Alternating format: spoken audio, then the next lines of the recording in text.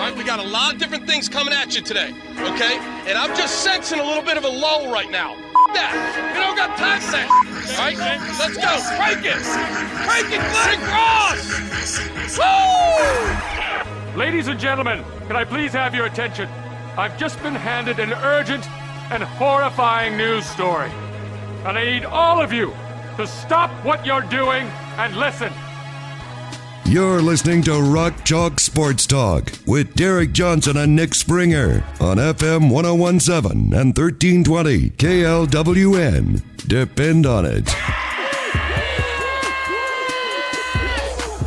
Hey, what's happening? Welcome into another edition of Rock Chalk Sports Talk on your May 9th. We are here. Why'd you say it like that? I don't know. Feeling a little different today. Wanted to try something new. Didn't like it. Wanna spice it up? You know, try things. Sometimes you fall flat on your face. I'm gonna reject that one. Try again tomorrow. He's Nick Springer. I'm Derek Johnson. Hey. And on today's show, we're going to be having some more RCST trivia in the 4 o'clock hour. Coming up at 4:40, Kevin Flaherty of 24/7 Sports will join us. We're going to bring back the return of the segment, Do We Give a Bleep? Do you give a bleep about the segment returning? We hope so. We also have plenty of KU news to talk about on today's show. Also at 3:40, 3:45-ish, I'm going to be releasing, in honor of KU bringing on all these, big wig transfers, Hunter Dickinson, top 10 Bill Self transfers, top 10 players who've transferred into the program at KU in Bill Self's time at KU. Just Bill Self's time. So, like Jared Haas, he won't be on there, but certainly he'd be up high. I do want to start the show, though. Andrew Slater on Twitter, who, if you don't know who Andrew Slater is, he is... I don't know. This is kind of difficult to describe. Insider? He's kind of like he's kind of like a college basketball recruiting insider, but he's not somebody who he's not doing it to be a college basketball recruiting insider. He's like that makes me describe him like a guy who's like, he's so cool because he's not trying to be cool. You know what I mean? But basically, he's just someone who, I don't know if he works on the grassroots scene or what he does specifically, but he has really close relationships with a lot of the different recruits. He tries to help them out. He tries to maybe be like kind of a third party or a connector for different stuff. Tries to have good relationships with the players, with the families, and give them good advice and stuff like that. And he'll get info out there to kind of help them along. But he's very, very well connected, like one of the most connected people you'll know in recruiting. And he is tight with the Mackenzie Mgbacko camp, their family, and Mgbacko and everything. So he tweeted this out earlier today. 5-star Mackenzie Mgbacko, class of 2023, is down to a final 2, Kansas and Indiana. Yeah, very interesting. Mm-hmm. So he took the Kansas visit, 2 weekends ago? And then this past weekend, he took his Indiana visit. There was a Louisville visit scheduled, but I guess that got nixed. That sucks, Louisville. Maybe win more than 4 games, Louisville. Yeah, Louisville stunk. But anyways, yeah, so Kansas and Indiana are the top 2, and this makes sense, right? I mean, dude, my goodness, I did not realize Louisville finished 290th on KenPom. They won 4 games! I know, but still, they're in a Power 5. They won 4 games! 290, dude? What do you want them to be? That's the lowest I've ever seen a Power 5 on. Anyway. Derek, they won 4 games. I digress. 4! I understand that, but 1, usually 2, you'll 3, have a 4. team that won like 4 or 5 in a Power 5, and they're still like 230th or something. 290? Like that's one of the bottom like 80. Anyway, I digress. No, it doesn't matter. He's not going to Louisville. All right. Yeah, this is the Louisville Rip Chalk talk, I guess. Anyway, doesn't matter. Back to what we were talking about. Kansas and Indiana, the top 2 for Mgbacko. Makes sense, right, from the KU perspective. Jalen Tyson commits to Cal. He was kind of the other guy that they were looking at as like the wing spot. Mgbacko is by far the highest level rated, however you want to look at it, player that Kansas could get to fill this spot that they're looking at. I think now for KU, it really comes down to either you land Mgbacko or you're going to be looking for a guy that withdraws from the NBA draft and maybe try to pick him up, right? I think so. Because I think it's clear that KU still feels like they need maybe one more piece. Would you agree with that? Oh, yeah, for sure. I think they're to a point. Well, okay. So first of all, you have 2 open scholarships. At the very least, you need one more body just to feel like you have the proper depth. Yeah. I think ideally they're viewing this as... Because it would be great. You could get Mgbacko and then still on top of that bring back a guy. Yeah, it would be great to have one more rotation piece that can play like the wing for us, the 3 or the 4. One of the 2, if not both. AKA and he fits both of those, Mgbacko. right? I do think that if he didn't choose KU, I think KU would still, their rotation would still be good enough to be like the best team in the country. This is the cherry on top decision that makes it feel like Like, this is the connector piece to trying to be... You feel like they're close to number one. If they land Mgbacko, that maybe makes them more of a definitive number one. Maybe that's a good way of putting it. If they don't land him, you could see them being anywhere between the 1 through 4th best team in the country or something. Yeah. If they do land him, you're probably definitively the number one team in the preseason rankings, right? How much does it matter? I don't know. But it's always better to have more good players than less, right? Does it matter to you at all that he took the Indiana visit after KU? No, I don't think it does. Think about Nick Timberlake. Remember? Like, he visited Connecticut after he visited Kansas, right? So there were a lot of people that were like, oh, no, he visited UConn after Kansas, and now he's going to pick the Huskies. And that didn't end up happening, right? Yeah. Hunter Dickinson visited, Kentucky and Villanova? Oh, that sucks. Visited Kansas? And Villanova? So, no, it doesn't worry me. I think that it's realistic he could go to Indiana. I mean, the idea of going to Indiana over Kansas, I think it would be less about you expect Kansas to be better. Obviously, they're ranked higher. Not that Indiana is terrible, but I don't know. Is Indiana going to be preseason top 25? Maybe, but maybe more toward the edge or something. With Kansas, the idea is you come in, you get to be on a winning team, and you get to prove yourself because a lot of these kids. When you go to the NBA, you're not going to be the number one guy. It just does. I mean, there's only 20 true number ones in the NBA. The number one overall pick, sure, or something like that. Realistically, you're going to need to show, can you play off of someone else? And I think you get that opportunity if you come to Kansas. But for some kids, the opportunity is important. For instance, Jalen Tyson goes to Cal, and I don't know that was the only reason. There was the relationships that he had with some of the people there. Yeah. But part of that could have just been, if you come to Kansas, you're competing to maybe be a starter. Oh yeah, and to be, if you're on the floor, the 3rd, 4th, 5th option on the floor. If you go to Cal, you're the number one option, right? And for some guys, they prefer that. So obviously Kansas has a lot of advantages over Indiana, but Indiana probably can't offer that, at least, the opportunity for being the number one guy. Versus if you come to Kansas, you're not the number one guy. That's Hunter Dickinson. You're probably not the number two guy. Maybe in scoring you are, but DeJuan Harris is kind of the number two guy, right? Yes. So it's just kind of a different thing of what you're trying to do. But yeah, I don't look into anything about he just visited Indiana last. That means he's picking the Hoosiers.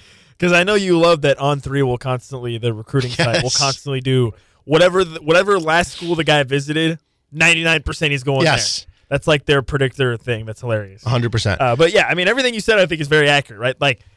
From the standpoint of, do you want to win a national championship? Do you want to be on one of the top teams in the country? Kansas. Or do you want to be a guy who could potentially be the number one option and maybe average 15, 16, 17 points per game on what will probably end up being a pretty good team? Indiana's probably going to be a pretty good team. Sure, yeah. And they were 4 seed in the tournament this year. They'll probably be similar to that again this year. But again, is that going to give you the best opportunity to be on a team that goes to the national championship, be on a team that makes a deep run in the NCAA tournament? Yeah. Maybe not, but like you said, not all guys care about that. Some guys just, it's the old adage of the one and dones. Some guys just view college as a stepping stone. They don't care about anything else other than showcasing themselves and, putting up a bunch of stats so they can get drafted better. Other guys, you never know, right? It's a case-by-case basis.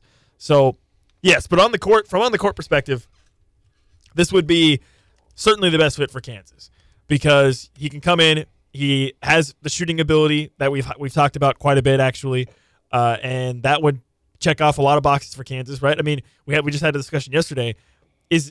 Obviously Nick Timberlake was the best shooter in the portal, but is just Timberlake by himself, does that solve the shooting problems for Kansas?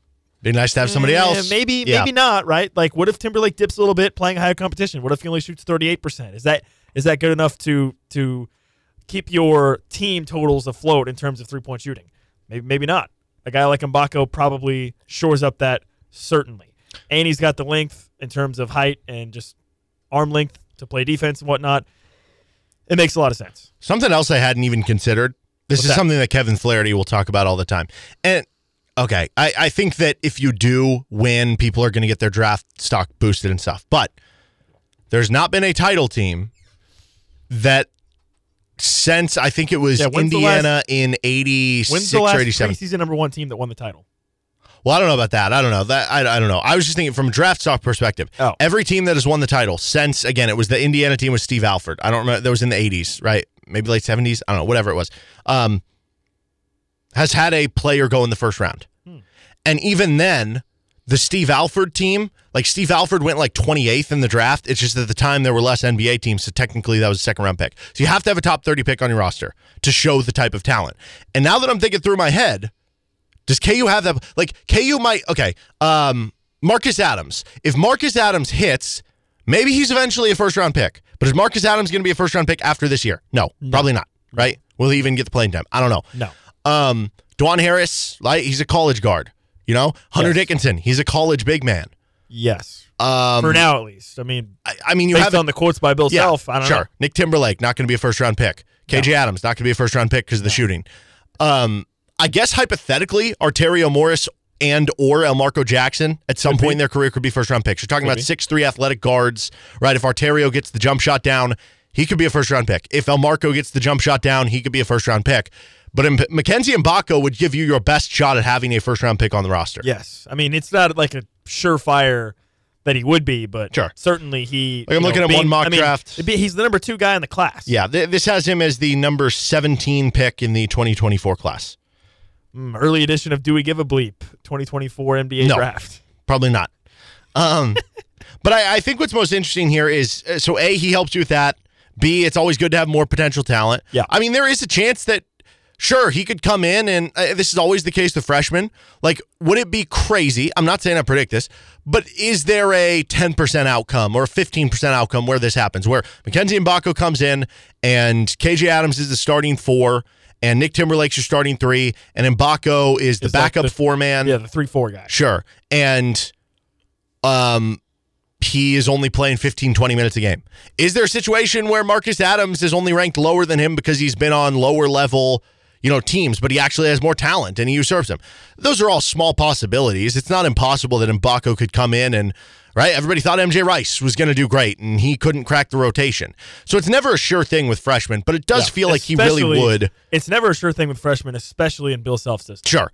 It does feel like, though, he would be really a perfect fit for KU. And I am scared saying stuff like that because I always go back. The one that sticks out for me was Sheck Diallo, and he was the top 10 recruit, and I thought he was the last piece for that team. It didn't end up happening. It was the veteran, Landon Lucas, who beat him out. KJ Adams, hello. But I think that when you look at it, whether it would be a starter off the bench, whatever, you view him as being somebody who can fill some minutes for you at the 3, fill some minutes for you at the 4. Even if KJ does start at the 4, KJ's not playing 35 minutes a game at the 4, right? He might play 25, 30 minutes a game, and that still leaves you with 10, 15 minutes at the 4. That still leaves you with minutes open at the 3 position, because right now you're looking at playing like Nick Timberlake at the 3, and then maybe you play Elmarco or Arterio Morris there for a few minutes at the 3, where you have the 3-guard lineup, like with what we saw with when they throw out DeJuan, Bobby, and Joe at the same time. Yeah, the small ball. But that means there's minutes there. Think about it this way, and he's a good fit because he can shoot, he can play up and down the lineup, he can rebound, he gets size, athleticism. We had this discussion a little bit off air earlier today before the start of the show of there's really only 2 guys for Kansas that you feel confident are surefire starters, Dickinson and DeJuan. Yes. So if you get a guy like Mgbacko, that you now have 3 spots where you're going to have basically Mgbacko, KJ Adams, Arterio Morris, Elmarco Jackson, Nick Timberlake, 5 guys to play 3 spots, basically. Yeah. Any chance Ernest Uday, Hunter Dickinson, 4-5? They started Landon Lucas next to Doak like 7 years ago. Ernest plays the 4? Or who would play the 4? I think Hunter because he can shoot it. And then Ernest is the 5? But no, that won't happen. You don't think so? Dude, no, just roll out the all-big lineup. No chance. Hunter Dickinson, Ernest Uday, KJ Adams. KJ is the point guard. How about that? And then I don't know. No, this is stupid. By the way, in the picture of Mackenzie Mgbacko when he was on his visit at Kansas, he was wearing like an undershirt. Okay. I always love that. I love players who wear undershirts. Like underneath their jerseys? Yeah, he could immediately go up there on the list of top KU players to wear undershirts. So when you say undershirt, you're talking shirts, about undershirts, whatever. It's a t-shirt or like a t-shirt. But it's like back in the day when players would wear T-shirts underneath their jersey, they were just like a cotton T-shirt. Yeah, like that was even better. Regular flop. No, his is like was it more like the fitted? Yeah, the fitted. But it is the T-shirt. Like it has the sleeves. It has the sleeves. Yeah, okay. Not long sleeves, but yeah, there was a player. No, I know what you mean. The short sleeves. The short sleeve T-shirt, but it's like fitted. Side note, is that I remember the right term to say? Yeah, kind of like the Under Armour type of material, but clearly not Under Armour because they're Adidas. But I remember there was that player, it was like Jamal Franklin or something like that for San Diego State. He wore long sleeves, legitimately long sleeves. Ernest wore long sleeves for one game. He did? Yeah. I don't remember that at all. He wore literally like a blue long sleeve sweatshirt. underneath his jersey for one game. I don't remember this at all. And he looked stupid, honestly. I'm just going to say it. I think you're lying. I'm not lying. I am not lying. This guy at San Diego State, Jamal Franklin, he just wore like a long sleeve, like white T-shirt. Like that's exactly what Ernest looked like, except it was blue. I do not remember that one bit. It was earlier in the season. He did it for one game, and I'm guessing somebody told him, hey, you look stupid. Wear something else. And he did. Yeah, I don't need that. But the undershirt thing, there have been so many great KU players who have worn a T-shirt under their jersey, from Paul Pierce to Svi Mikhailuk most recently. There's a bunch of players who did that, man. Oh, yeah, for sure. So I'm all for that. The T-shirt buff is real, 100%. Yes, 100%. You become a better shooter for sure. That's a good point. All those guys I just mentioned, and there's other ones too that I'm struggling to think of. Did Brady Morningstar, right? The T-shirt buff is for shooters. For shooters. Okay, so we need Mackenzie Mgbacko to wear the T-shirt. Let's go to the other end of this, because I do think KU is probably in a good position here. That doesn't mean they're going to get him. I mean, obviously and they're in the top two, right? Sure. So at this point, you have basically 50-50 shot. I have a friend who says everything is a coin flip. Like, technically, it's yes or no. What do you mean? It's like, am I going to win the lottery tonight? Yes or no? No. 50-50. No, that's not how it works. Yes or no? That's literally not how it works. It's either I did or I didn't. Two options. That's not how it works. Two options. I did or I did not. These things work. I mean, I see the sense in it. Like, either it happened or it didn't. I disagree. 50-50. 100% disagree. There's no 50-50 involved. I am 100% disagreeing with that. Okay. Nonetheless, if they don't get him, what happens here? Because it seems like now, if they don't get him, I think at that point they're just waiting to see what guys come back from the draft. But see, yeah, I think there's nobody else. Because there hasn't been any names that have entered the portal that jump out at you. Well, look at the freshmen first. So among the freshmen, Ron Holland's uncommitted, and that would be one where it's like, oh, of course. But it sounds like it's like Arkansas or G League Ignite there for him. I can't stand Arkansas. I can't stand them. So it's just that, and then every other top 40 commit is committed somewhere else. You're probably looking somewhere else. And then if you go to the transfer portal, who are the top available small forwards? David Jones from St. John's do anything for you? Who? I mentioned DJ Rodman into the transfer portal about a week ago. You did. Maybe that's one that you get a little interested in, but I mean, is that like moving the needle for you? Probably not. Pass. And then you look at the power forward position. It's like Oliver Nkamwa for Tennessee, but he can't really shoot. Good defender. Still out there? Yeah, he's still out there. But I mean, the rumor there is that he's going to go play pro overseas. Because he's from the Netherlands. Yeah. I remember you telling me that. Yeah. Do you bring on like Grant Nelson? But it seems like he's more of a big man. Like, do you play Nelson next to Hunter Dickinson and play two giants next to each other? With KJ. I don't think KU wants to do that. That's a perfect lineup. KJ at the 3, Nelson at the 4, and Dickinson at the 5. I don't think KU wants to play that way. I think you're leaving yourself too open for some defensive limitations. So I think that there aren't really perfect fits at that point in time. And some of the other players that we've seen that have maybe KU's kicked the tires on or the reported interest to whatever level that is have been other centers. But those seem to be just for bodies in case they didn't get Dickinson and or if centers transferred out, like Zuby, to where you need to bring in possibly another body. I don't know what you would do. I almost wonder at this point if you would just see who comes back, I guess. Yeah, in the combine, and then like I said, I've talked about it. Worst case, you just eat some scholarships. There's probably going to be like I don't know if second wave is the right term, but there's probably going to be a wave of guys, like a decent number of guys. Well, maybe doesn't the portal close on May 11th? Yeah, but if you come back, I don't know what the rules are. I think you would have to entered by then. Oh, you think so? So I don't know how that works. But aren't there guys that like they enter the portal and they go to the draft so that they can do both? Yes, but that's what I'm saying. I think you'll have to have at least declared that you're in the portal by then. Oh, I see what you're saying. So I don't know. That's maybe very interesting. Maybe not then. Yeah. So I mean, you're kind of running out of options. I wonder if you almost get to a point where you're just get developmental players or whatever. You get an extra scholarship. So could be a lot of options if they don't get them, but seems like they have a pretty good shot at them none the least. So we'll see when that commitment ends up coming down. Some might say it's a coin flip. I mean, that time it literally is because it's down to 2 teams, right? Oh, that time it really is, yeah. It's down to 2. I agree. I mean, you're the one who is disagreeing with that. I didn't disagree with anything. Is it going to rain today? 50-50. We'll find out. All right, he's Nick Springer. I'm Derek Johnson. We'll get to our top 10 Bill Self transfers list. We also have some more news on a player who's going to be visiting KU this weekend. RCST Trivia at 4 o'clock. Kevin Flaherty joins us at 4:40. This is RCST on KLWN. Depend on it. RCST Trivia coming at you next. Kevin Flaherty at 4:40. And then do we give a bleep in the 5 o'clock hour? This is Rock Chalk Sports Talk on KLWN with Nick Springer. I'm Derek Johnson. We have another top 10 list, and on today's edition of Top 10s, top 10 Bill Self transfers. So to be clear, in this, I did count JUCO transfers and transfers from other colleges. Okay. And guys who sat out a year versus guys who were immediately eligible. Just basically, did you transfer into the program at Kansas? There were more than I remember being. Not at Kansas. Correct. During the Bill Self era. There were more than I remembered being. Guys that won't be on this list. You know, Joe Yesufu, unfortunately. Couldn't get him up there. Who else? Dwight Colby. Couldn't get him on the list. Tyon Grant Foster. Sam Cunliffe. I don't know, many others. Tyon Grant Foster's not number 1? No. Dude. I mean, he wore number 1, right? Fake list. Yeah, he did. Okay. Fake list. Fake list. Honestly, one of the spots I had the most contention over, which funny enough, is the spot for the number 10 spot. I thought for a second, so this will be my top honorable mention pick, is Hunter Mickelson.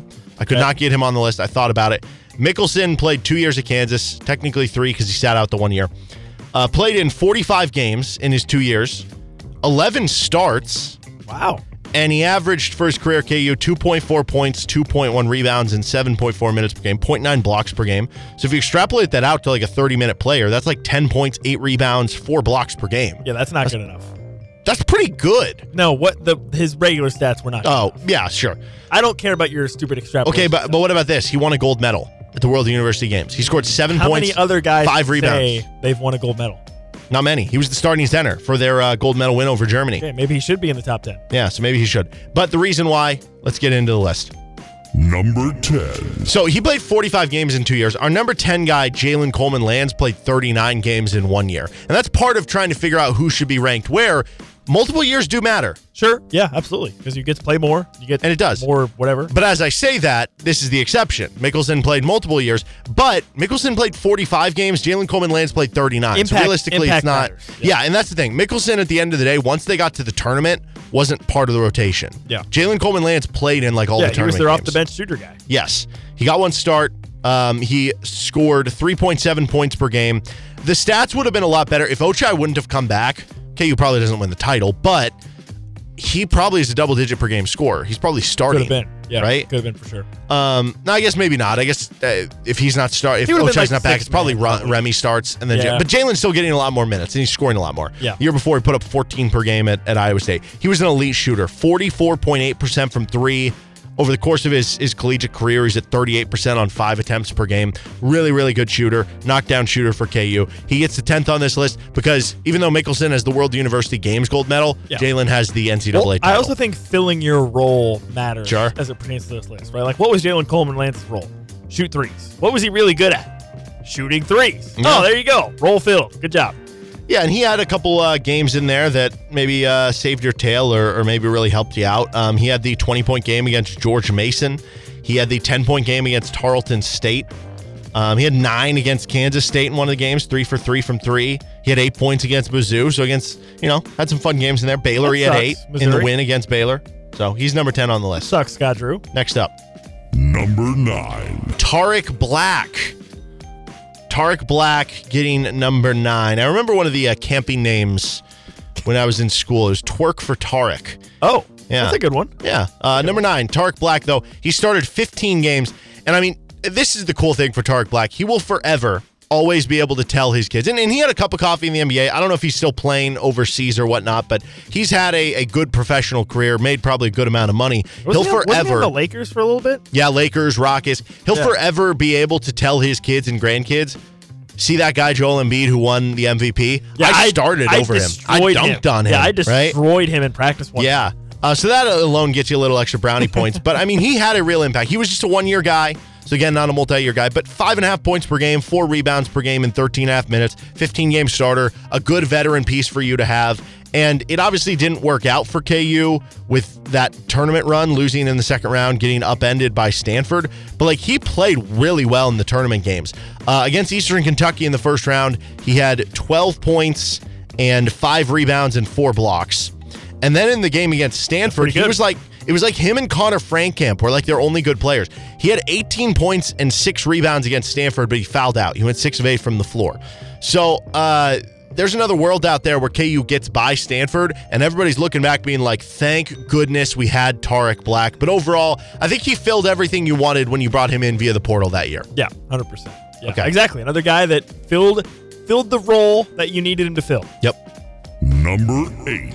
So number 8, I think if you're just taking 1 year on its own, Tarik Black would be ahead of this guy, but this guy had 2 years, which put him over the hump there. Mario Little. So Mario Little was the number 1 JUCO player in the country, 6'6" wing, came into Kansas in 08-09. Played 23 games, 12.5 minutes per game, 4.7 points, 3.2 rebounds, shot 51% from the floor, 37 from 3 in limited time. And then the next year he redshirted because that next year's team was so loaded. You had Sharon and Cole and Tyshawn and the Morris twins and stuff. So he redshirts the next year. Then he comes back in 2010 to 2011. By the way, would that ever happen today? Mitch Lightfoot. Besides Mitch Lightfoot? Most likely no. I guess. I don't know. Because, like, if you were in that situation where you played and the next year it's like, hey, you're not going to play, you would just transfer out, right? You wouldn't stay. I mean, it has to be a player either, like, okay, Mario Little was coming from JUCO.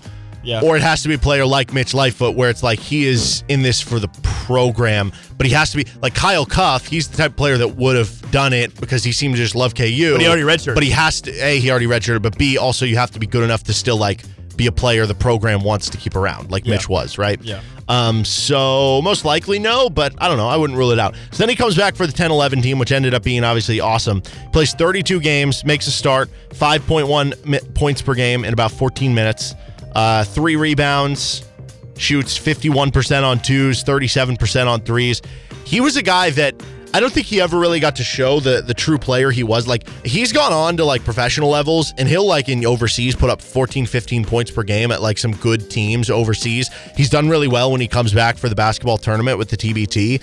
But with that KU team, it was like, okay, you have the Morris twins, you have Tyshawn Taylor, you have Thomas Robinson coming off the bench. Like, that team was just so loaded. You have a senior, Brady Morningstar, that he just wasn't asked. Kind of like Jalen Coleman-Lance. Yeah. Like, there's another world where maybe if one other guy's not on the team, if Brady Morningstar has exhausted his eligibility by then and doesn't take a red shirt early in his career, that Mario Little is asked to play a bigger role and does that very well. But in his role he was asked to do, he played very well in it, and he did it for a couple seasons for you, so that's why he's in at number 8. Number 7. 7th on the list is Isaiah Moss. I thought about putting Mario Little ahead of him because Isaiah Moss. You know, Little played the 2 years, but I think Moss had a real big impact on a team that was clearly the number 1 team in the country. Played 30 games. He started 9, and those were coming at the end of the season. By the end of the year, he was making a real big impact. Like, he started the game at Baylor in Waco, averaged 8 points per game.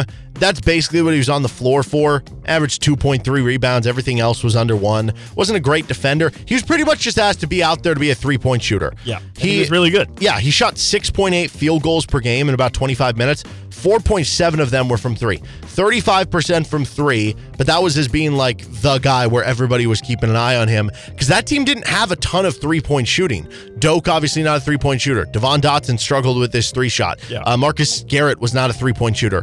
Ochai was a inconsistent at that point three-point shooter. He could get hot, he could get cold. Christian Brown off the bench was shooting good threes, but he was a bench player. So you needed the three-point shooting. Moss provided that. Also hit late free throws in games. He was 91% at the free throw line. That you'd keep him in late in games. He was a pivotal part of the number 1 team in the country. That's why he's ahead of Mario Little, who has multiple years. Isaiah Moss has a very special place in my own heart because of actually his dad. Yeah. So for those, Isaiah Moss. Yes, for those that are maybe are not aware, on Twitter, his dad would literally respond to any tweet or quote tweet, any tweet about him with just simply 2 words, Isaiah Moss. And then I started doing it, and then he actually, I think he replied to me one time with it. Did he reply to you with Isaiah Moss? I think so. His dad did, yeah.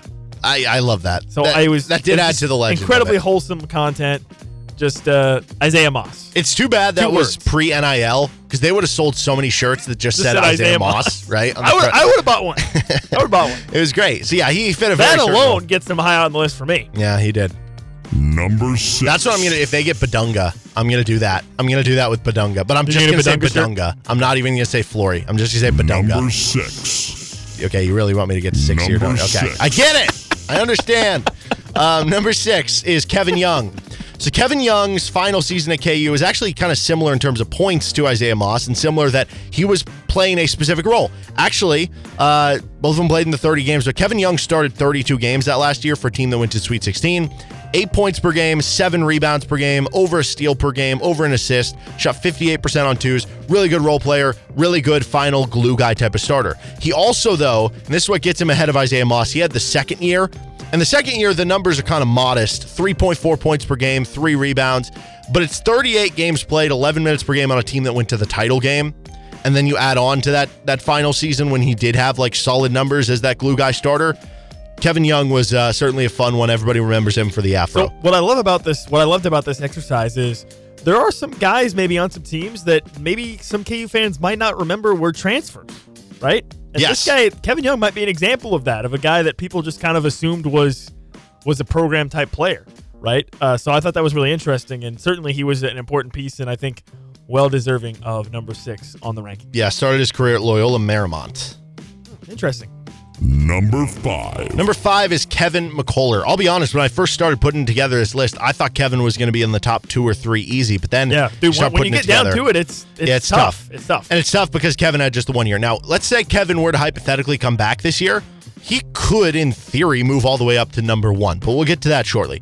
I think just based on the 1 year alone, this is going to be more of a conversation when we release the other guys to compare and contrast. But, I mean, obviously a really good year to be in the top 5. Yeah. Over 30 minutes per game. Started one of the best game. defenders in the country. 11 points, 7 rebounds, 2.5 assists, 2 steals per game. Filled it up. The 3-point shot never really came around, but everything else did. He became like somebody who was getting more of his shot off the dribble, that spin move to the rim toward the end of the season too.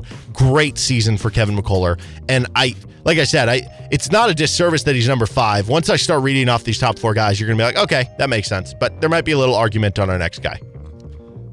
Are we ready for the next one? Yes. Okay. Thank you for paying attention. I didn't know. Number 4 is Remy Martin.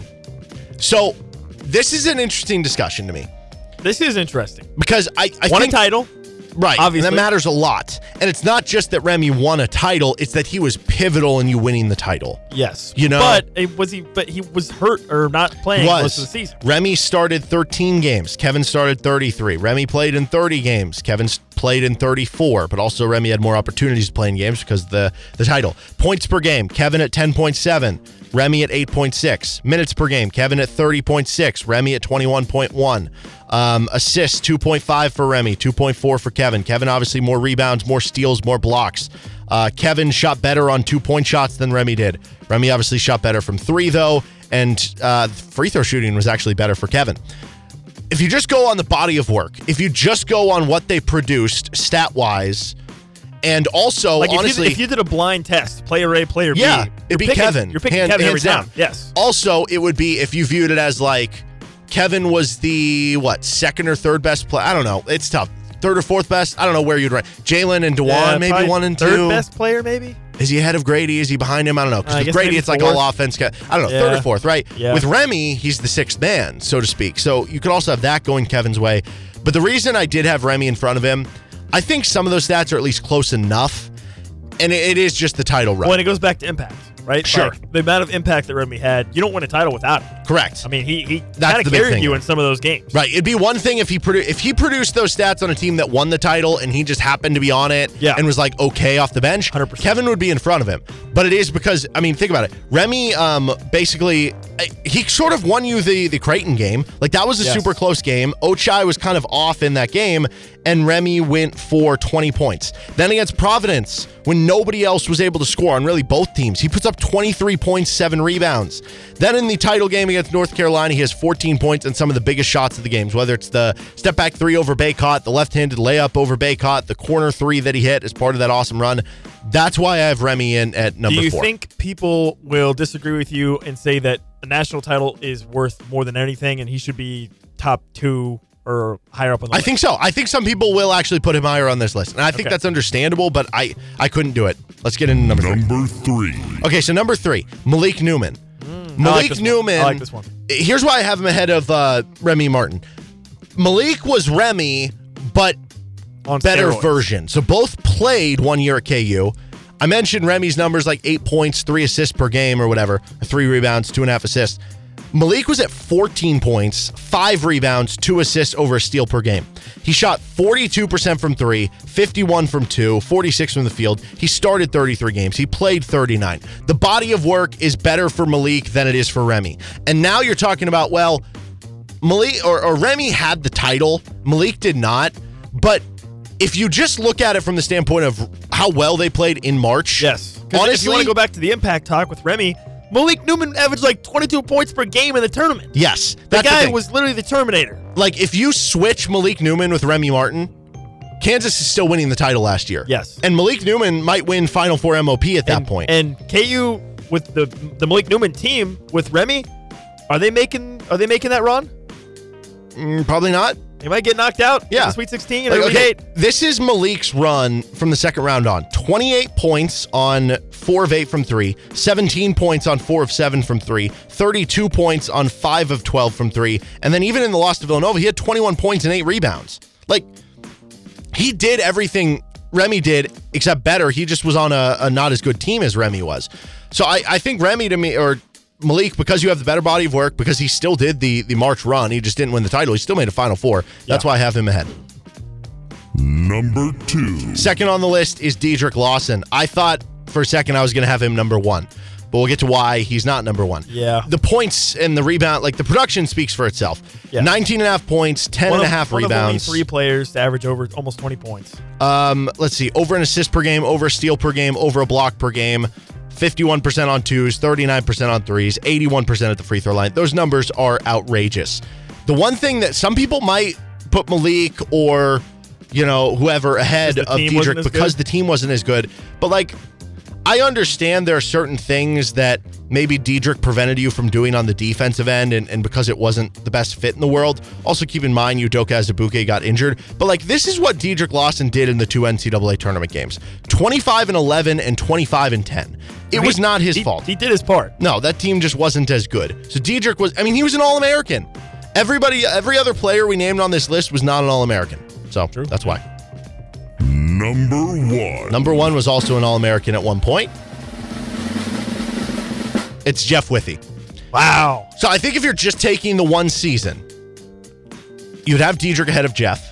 I think if you're taking the one season, you might even have Malik Newman ahead of Jeff. But you get 4 years with Jeff Withey. And 2 of them weren't like big players in the lineup, but 2 of them were. And one of them was on a national title runner-up. His final season, he put up almost 14 points, 8.5 rebounds, 4 blocks. He was the best defensive player in the country. And because you get multiple years out of it, that's why I have him at number 1. Started his career at Arizona. Wow.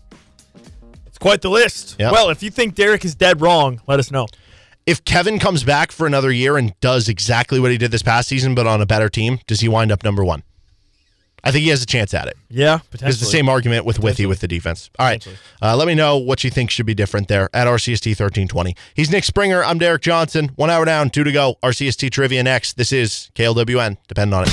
Welcome back into another day of RCST Trivia here on Rock Chalk Sports Talk with Nick Springer. I'm Derek Johnson. RCST Trivia brought to you by Johnny's Tavern, Pella Windows and Doors, 23rd Street Brewery, Riverette Print and Skate, Mini Jerseys, Jayhawk Trophy, Home Field Apparel, Sporting KC2, McDonald's, and Mr. D's Auto Wash, one of our title sponsors, Pella Windows and Doors. Next trivia question, what windows and doors provider has been serving Kansas since 1957? The answer, your locally owned Pella Windows and Doors of Kansas with 6 showrooms across the state from Lawrence to Dodge City. Got a windows or doors project? Pella Kansas is here, locally owned and proudly serving Jayhawks for over 65 years with windows and door solutions for every home and any budget. Schedule your free consultation at PellaKansas.com. So we have a 4-5 matchup, Brian Rainey, Kyle Coffey. Then we'll have a 7-15, Steve Klein versus Brett Doze.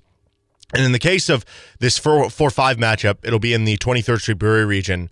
You certainly have circled Brian. This is a big matchup for me. Yeah. Because I have Brian as sort of my top dog right now, so he needs to come out and perform today. So I'm hoping for a big showing from Brian. And listen, Kyle is definitely a worthy opponent. We're getting to the point in the contest where we know what these guys are, right? Mm-hmm. They have a couple games under their belt or a game under their belt. We know what they are. We know what to expect coming in. So it's not anymore of, oh, you could be caught off guard or anything. Like, no. You've seen it. You've seen your opponent on tape at least once. You understand what their knowledge base is. You understand what's going on here. You got to bring your A game. That's just how it goes the further we get into the tournament. Yep, for sure. And I do think maybe we've undersold Kyle a little bit. So could he play with a chip on his shoulder? Brian has definitely taken up a lot of the limelight here. I mean, there's plenty of other guys in the 23rd Street Brewery region that I think could make a run. I just think Brian is really strong. Yep. But I mean, Kyle could easily knock him off. I don't think it's that crazy to think. It's a tournament setting. You have one question. You get a jersey question. You get a really easy question that you miss or something, or Which, by the way, we have independently reviewed the really easy questions off air to ensure that we don't have anything like that happen. There we go. All right, let's just get into the matchup. So the winner of this matchup moves on to the Sizzling 16 in the 23rd Street Brewery region. It's a 4-5 matchup, so those are always good. And for making it to the Sizzling 16, you will receive a gift card to the 23rd Street Brewery. Great spot to watch all the game actions. You can check out the outdoor patio. Great beer, great service, great food. Check them out in Lawrence. You will get a RCST Trivia t-shirt. That thanks to River App Print and Skate, where they have screen printing and embroidery options with promotional products. They're KU licensed. They also have a skate shop as well with skateboards, longboards, paddle boards, and safety gear. And Sporting KC2 is going to provide you with a pair of tickets to an upcoming Sporting KC2 game right here in Lawrence over at Rock Chalk Park. So prizes up for grabs in this round. Kyle, let's start with you. You are the 5 seed. You got through Mike in the first round to move on to round number 2. My cohort, Nick, has been really talking up Brian in this tournament so far. Do you feel like you have a chip on your shoulder? Do you feel like you're going to be able to use that underdog mentality today? Oh, it'd be hard to say that I would be ignoring everything that Nick has been saying about Brian over here. So I'm excited to face what Nick seems to believe is a phenom, and so we're going to find out here. But I'm excited, guys. This is always a good time. I'm just going to treat it like I'm the 5 seed Auburn in 2019, and Brian's the 4 seed KU, and I'm just going to come out trying to shoot threes and see what sticks. So let's see where it goes. Well, wow. Brian, after hearing that, how much Nick has been kind of talking you up and how much hype has been. I mean, the 1 seed in your guys' region is gone. Do you feel added pressure now? Do you feel worse about this matchup? No, I appreciate the comments, but I'm flattered, but I'm no phenom. I'm just happy to be here. I know my opponent, and I'm just happy to be in the same room with him. All right. Well, Kyle, over the course of your trivia career, you were sitting with a 4-3 record, 18-10 on questions. Brian, you were sitting at 5-3, 21-4 on questions. You have a sizzling 16 under your belt, Brian. I think that was not last year, but I think it was the year before that you got to there. So do you feel extra motivated now that you're back to the spot you were, I think, a year ago when you fell in the second round? Yeah, I always want to win, and I hate losing. You have to think about that for a whole year. So I really, I want to keep it going as long as I can. We'll see what happens. All right, well, Kyle, you are the lower seed as the 5, so you do have the option. Do you want to go first or do you want to go second?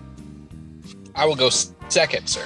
All right, that means the pressure's on to start with you, Brian, and we'll head to the really easy round of questions. We, after yesterday, have tried to make these a little less open-ended, but still enough to try to get them. All right, Brian, for you in the really easy round. KU's primary colors are crimson and what other color? Blue. That's right.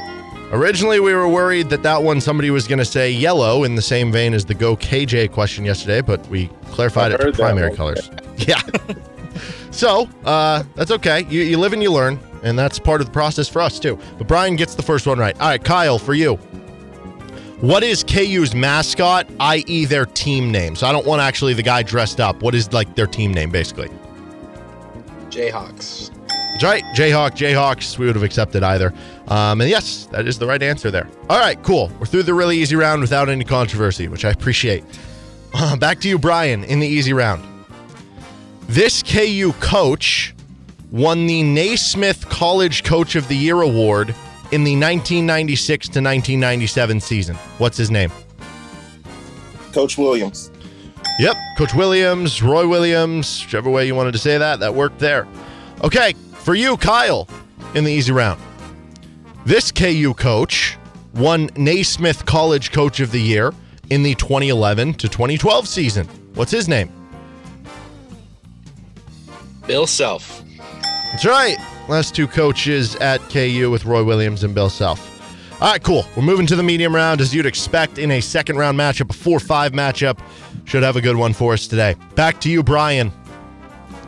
Kansas made just 3 total 3-pointers in their 2008 national championship win over Memphis. 2 of the 3 came from Mario Chalmers. Who made the other one? Sharon. That's right, and that was part of that comeback late in the game. He kind of got him going with that. I think he hit got a steal maybe, and then like a side 3 in the corner, something like that. It was certainly a big shot. All right, Sharon Collins is the correct answer there. Now back to you, Kyle. Pressure on to keep us going into the hard round. Kansas totaled 9 offensive rebounds in that 2008 national title game. 9 offensive rebounds. But who was the only player with more than one of them? So every player on KU who did have an offensive rebound only had one except for one guy. One guy grabbed 5 offensive rebounds as part of his double-double performance. Who would that be? The double-double's giving me a hint there. I'm going to say Darrell Arthur. And that's what that was for. You got to listen to the context. We've had people miss out because they don't hear all the context. Pay attention to the little phrases and words there. And that was a big one there to know for Darrell Arthur. So good job, Kyle. That's why you're a veteran in this event. And now we're going to pick up the mood and the intensity. We're going to move to the hard round. And we're going to go back to you, Brian. All right, Brian. In the 1988 Elite Eight, Kansas overcame a 2-point halftime deficit to win 71-58 over what school? K-State. That is right, K-State. That was a big one, and then KU obviously went on to win the national championship game. All right, Kyle, here's your hard question. In the 1993 Elite Eight, Kansas was 4.5-point underdogs, but they won regardless 83-77 over what school? 93? Yes. God, I just looked at this too because UCL, or they beat Cal, I think, in the Sweet 16, maybe, Matt.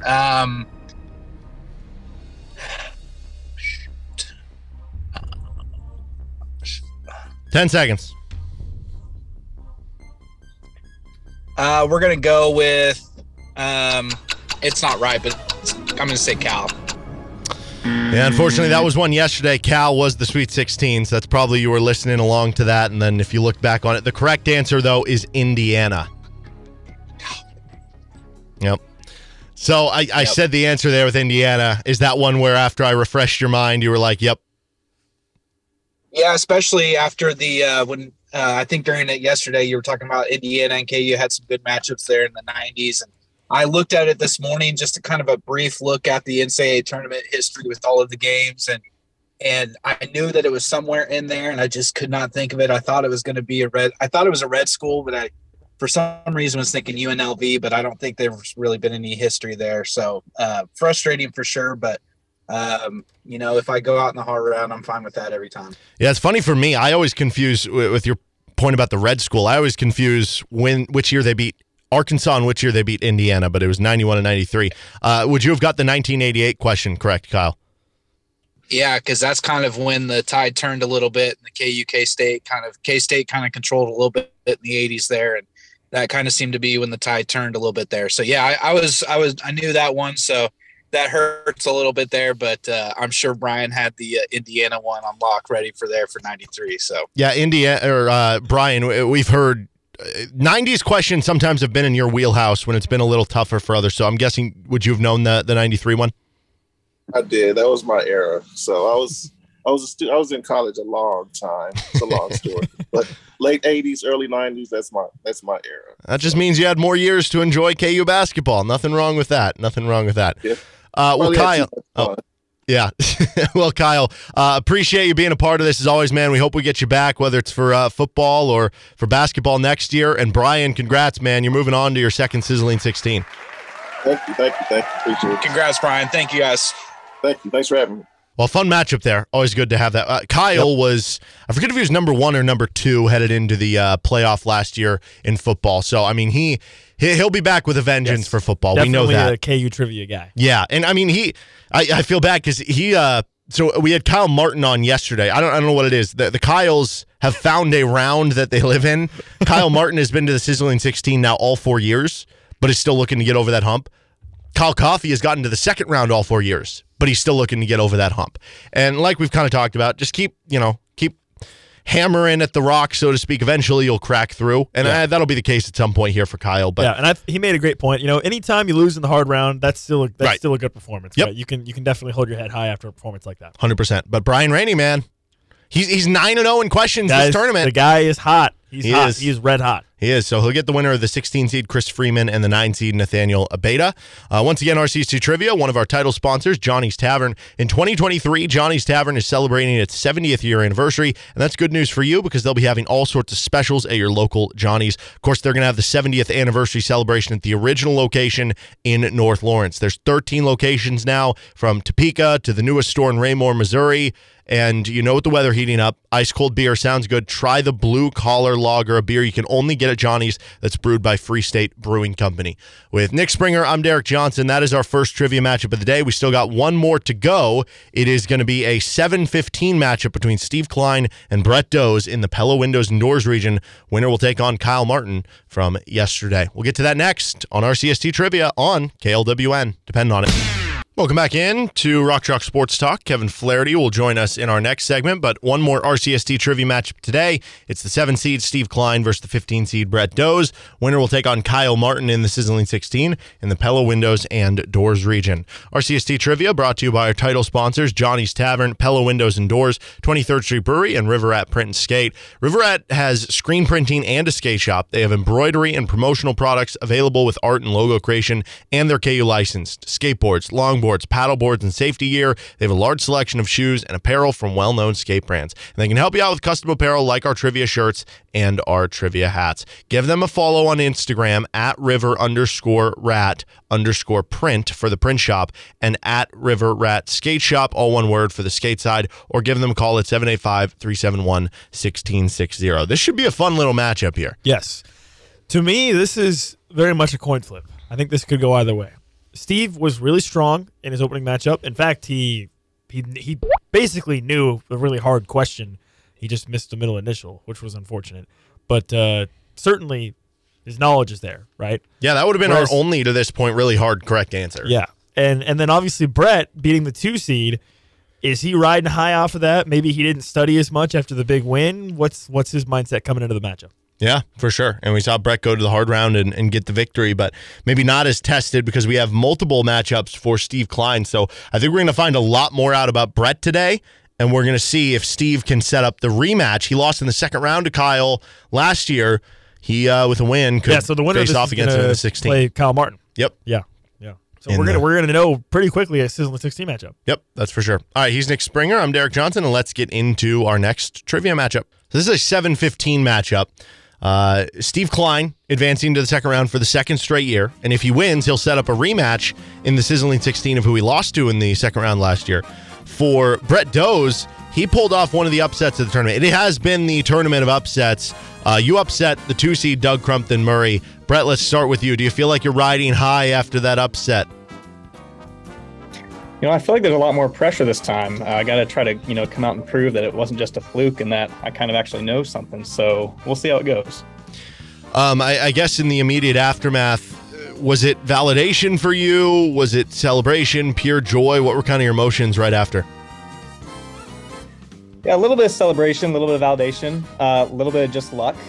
Sometimes, it's just the questions you get. So we'll see. Yeah, that's for sure. Well, Steve, you had the closest that anybody got to answering a really hard question. You basically got it right, but it was the most, tiniest micro technicality that you didn't get it right of all. But nobody's answered a really hard question right. That was without a doubt the closest, and you ended up getting through, moving on to the second round. This is the round you fell in last year. Do you feel like you're extra motivated to get over that hump? Actually, the answer to that would be yeah. I do. I didn't really think I would. I kind of, last year was just, it was fun. I didn't really know about this whole thing, and I got someone told me about it and suggested that, or gave my name to you or whatever, and I was like, okay, whatever. And then I did it and didn't really think much about it, but I thought it was cool. And so this time I got back into it, and I'm a lot more into it this year. I think it's really neat. Steve, does the possibility of a rematch in the next round with the team that beat you last year, is that on your mind at all? I mean, competitively, that's great, but I I'll worry about that later. I think I've got my hands full right now. Yep. All right. That's good. Keep your focus because Brett is a tough competitor. All right. This should be a fun one. Well, Brett, you are the lower seed here. So do you want to go first or do you want to go second? I'll go first. Okay. Brett's going to go first. Steve is up second. We'll start in the really easy round of questions. First to you, Brett. Name your favorite all-time KU basketball player. That was probably the toughest, really easy round question ever. But I'm going to go with Frank Mason. I mean, you could have lied and we wouldn't have known, so it would have been the right answer no matter what. But yeah, Frank Mason is the answer for a lot of people. Okay, Steve, for you, your first question. Name your favorite all-time KU basketball player, but you can't choose Frank Mason. That's right. Yeah, I guess I'll show my age here, and that has to be Danny Manning. That's a good one. That is a good one. Most accomplished player in KU history. All right. We're through the really easy round. We're going to go up to the easy round now. Back to you, Brett. What Jayhawk big man who wore the number 45 jersey earned AP All-America first team honors in the 1996 to 1997 season? Rafe LaFrance.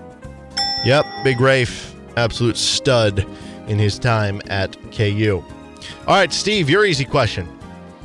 What Jayhawk big man who wore the number 13 uniform earned AP All-America first team honors in the 1956 to 1957 season? Wilt Chamberlain. Yep, that's right. We used to joke around all the time, and it's kind of true. If you don't know the answer to something, just lob out Danny Manning or Wilt Chamberlain, and those have been your first two answers, which is fun here. Okay, we're going to move up to the medium round. Back to you, Brett. In KU's 2002 Sweet 16 win over Illinois, what All-American for Kansas tied for the team lead with 15 points and had a team best 13 rebounds to boot? Go with Drew Gooden. That's right. You had a couple interesting answers you could have gone with there. Could have gone with Nick Collison or somebody else, but the key phrase there was All-American, which I believe Nick was All-American his next year, not that year. I could be wrong with that, but Drew Gooden is the correct answer. Okay, Steve, for you, to move us to the hard round. In KU's 2011 Elite Eight loss to VCU, what All-American for Kansas led the team with 20 points and 16 rebounds? Marcus Morris. That's right. That's right. Always scary whenever you get a Morris twin, just to make sure you get the right one. But Marcus was the correct answer there. He was the All-American, and it's kind of a forgotten game. 20 and 16. That's a heck of a game, but unfortunately things didn't go KU's way or Marcus's way. All right. Head to the hard round. Both our matchups today. Always nice when that happens, and we're going to go back to you, Brett. This is where you were victorious last round. Two players tied for a team-high 16 points in KU's 79-73 Final Four win in 1991 over North Carolina. Name one of the two.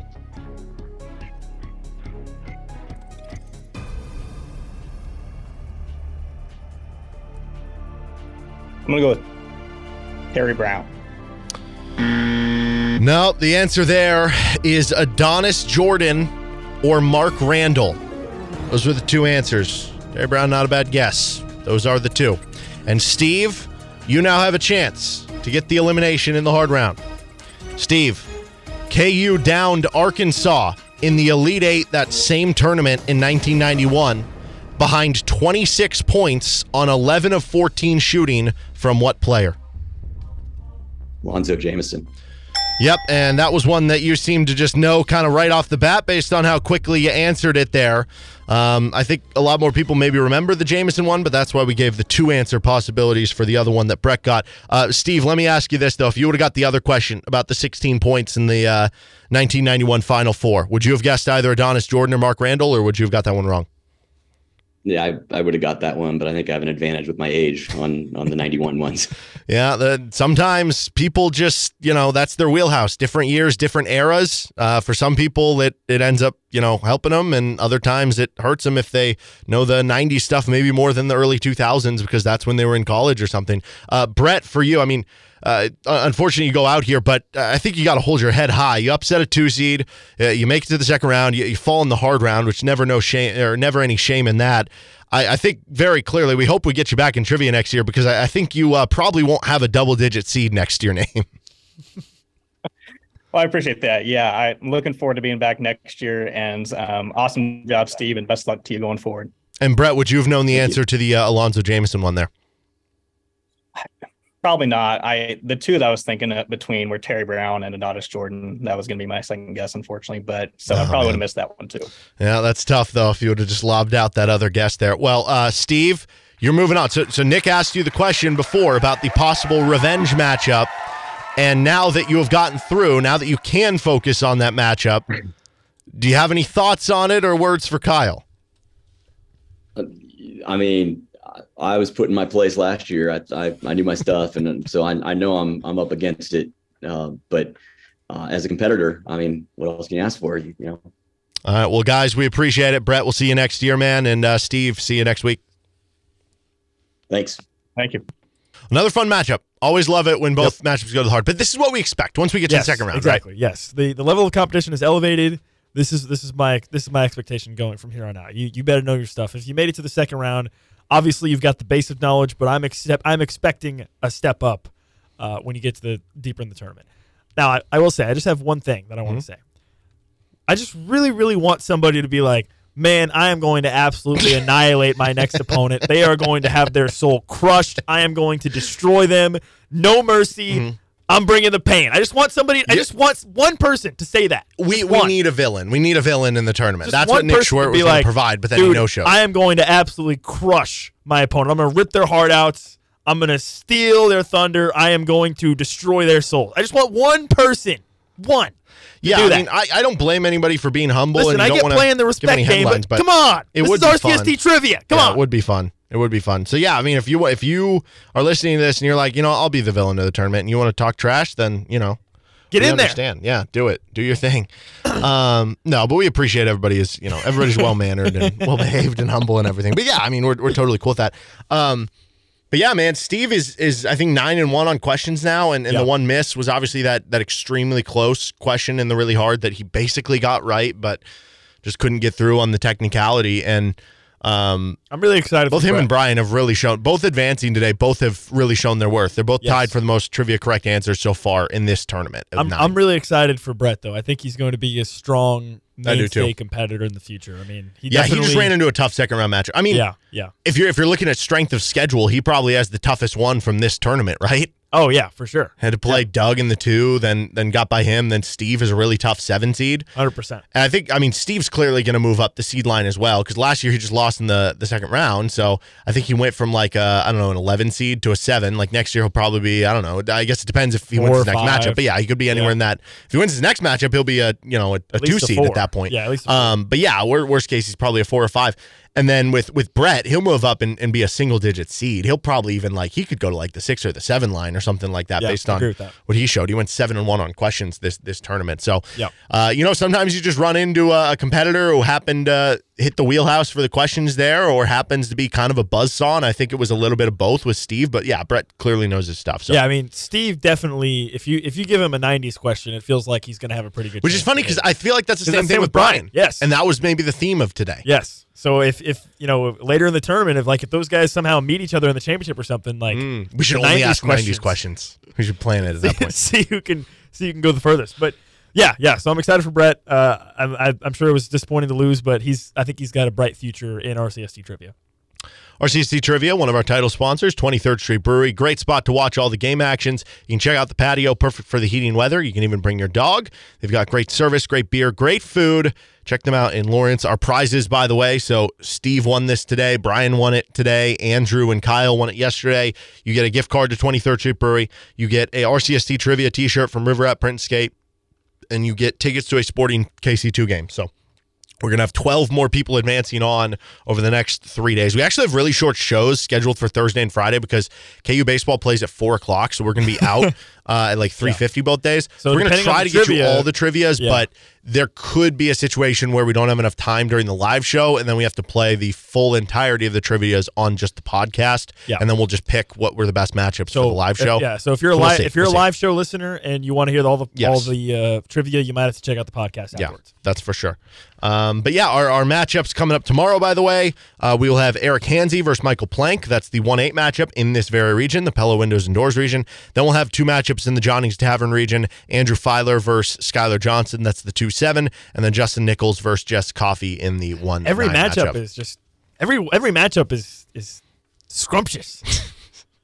I love it. Is that a good word? Good word. Yeah. Scrum-diddly-umptious. Yes. He is Nick Springer. I'm Derek Johnson. That's RCST Trivia for the day. Kevin Flaherty, though, will join us next. This is Rock Chalk Sports Talk on KLWN. Depend on it. Rock Chalk Sports Talk on KLWN with Nick Springer. I'm Derek Johnson. And don't forget, we're having some weather updates going on right now. If you miss anything during the show because of the weather update, which I don't know, we might be having one right now, so you might not be able to hear me, but you can check everything out on the Best of RCST podcast. Kevin Flaherty of 24/7 Sports joins us now on the show, and since we last talked to you, I would say a minor addition to the KU basketball team. Hunter Dickinson chose KU. We actually had Isaac Trotter, who you work on with the Way Too Early Top 25 rankings, on the show last week, and it was actually kind of good timing there because we got to ask him about, does that make where does it put KU in the rankings? And he actually wrote another piece talking about KU's case for being the number 1 team in the country. And he said on the show that he did have them ahead of Duke. How tough of a conversation, Kevin, is it for you about who the number 1 team in the country should be next year? It was tough, and Isaac and I have the DM receipts to prove it. It wasn't the sort of thing that was decided in a minute. I don't think it might not have even been decided in 5 minutes. And for a lot of the picks that we make, it's a lot more like, hey, what do you think of this 6 through 10? Hey, move this team up a spot or whatever else. And so it's a lot quicker. But with Kansas and Duke, it kind of revolved around the fact that we felt like Kansas had gotten significantly better. Duke still has the question of whether Jeremy Roach returns. We think he will. Losing Mackenzie Mgbacko from the Duke side was another blow too, because you're not entirely sure, how Duke is going to line up in that front court, especially since Duke sort of entered the transfer portal, and most people thought they were going to go get a transfer 5 so that Filipowski could stick at the 4. They haven't really done that to this point, barring a surprise. And so, Duke maybe slid just ever so slightly. Still a strong contender for number 1. I know Joe Lunardi's bracketology came out today, and Duke was his number 1. But we wound up moving Kansas just ahead of Duke, and it was a combination of Hunter Dickinson. It was a combination of where Kansas sits in the recruitment for Mackenzie Mgbacko, and the other transfer additions that they made as well. And so we really felt like Kansas had upgraded the roster to the point that that you could legitimately make that argument that Kansas was the number 1 team in the country. We didn't so much measure it, head to head, because that's not necessarily, as weird as it sounds, the best measurement for, hey, is this team better than another team? So it wasn't, hey, would KU or Duke win on a neutral court? It was more just, hey, who's the best setup for success next year? And ultimately we wound up going with Kansas. But it was a tough discussion. If there is, when you look at the roster construction right now, if there is something that holds KU back from hitting that potential, what would you assume that would end up being? Yeah, I think that 4 spot is really interesting. You figure Hunter Dickinson's going to plug and play at the 5, and so at the 4 you have KJ Adams, who played the 5 all last year, didn't really shoot the ball, and so around Hunter Dickinson, you would think that you would want somebody at that spot that would bring a little more shooting to the court, and that's where I think that Mackenzie Mgbacko recruitment is kind of interesting, because if Kansas gets him, he's a guy that has that body type to play the 4. He's somebody that can stretch the court with his jumper. I think that's the one spot that you kind of circle. I think you feel like the general roster shooting is getting there. Obviously Hunter Dickinson shot the ball really well last year. It's not like he shoots it a ton, but that's a club in his bag, so to speak. DeJuan Harris doesn't shoot all that often, but, was fairly effective when he did shoot it. Arterio Morris shot the ball really well down the stretch last year and really seemed comfortable from distance over the last, 13, 15 games, whatever it was. And then obviously you have the addition of Nick Timberlake, who is a really high-level shooter, a guy that's made 170 three-pointers, I think, over the last 2 years, shot just over 41% over those 2 seasons. And so that was kind of the concern in our very first, way too early ranking that comes out the day of the national title game. I think ours comes out before anybody else's, and sometimes that really stinks because we can't look at and see where other people are going to rank and make sure, oh, yeah, we might have forgotten about that team. But that was our concern at first was, hey, Kansas is going to bring back DeJuan Harris. They're going to bring back KJ Adams. Maybe they need a little star power, but even more than that, where's the shooting going to come from? And I feel like Kansas did a really nice job of answering a lot of those questions. Is there a player on KU's roster that you think gains the most, that by having Hunter Dickinson on the team, it's going to help them, or it just makes a good fit for next to Hunter Dickinson the most? Yeah, I think DeJuan Harris, it really helps him. And I think that's probably the obvious answer. When you look at them, playing pick and roll, but also, when you think of pick and roll, people think about the roll game. Kansas didn't really have a pick and pop game last year. And so having a little bit more of that where, Hunter Dickinson can step out if somebody is shading too much toward the rim to stop him from rolling to the basket.